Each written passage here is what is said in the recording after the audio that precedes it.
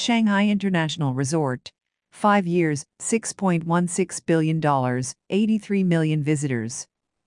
Shanghai International Resort welcomed more than 83 million visitors since 2016. The resort recorded approximately 14.09 million tourists in 2020. The resort plans to hold about 150 events this year. Shanghai International Resort reported that it has raked in over $40 billion yuan about $6.16 billion in tourism revenue since it opened to the public 5 years ago in 2016. According to Resorts Administration, the home of Shanghai Disneyland has seen more than 83 million visitors since its opening in 2016.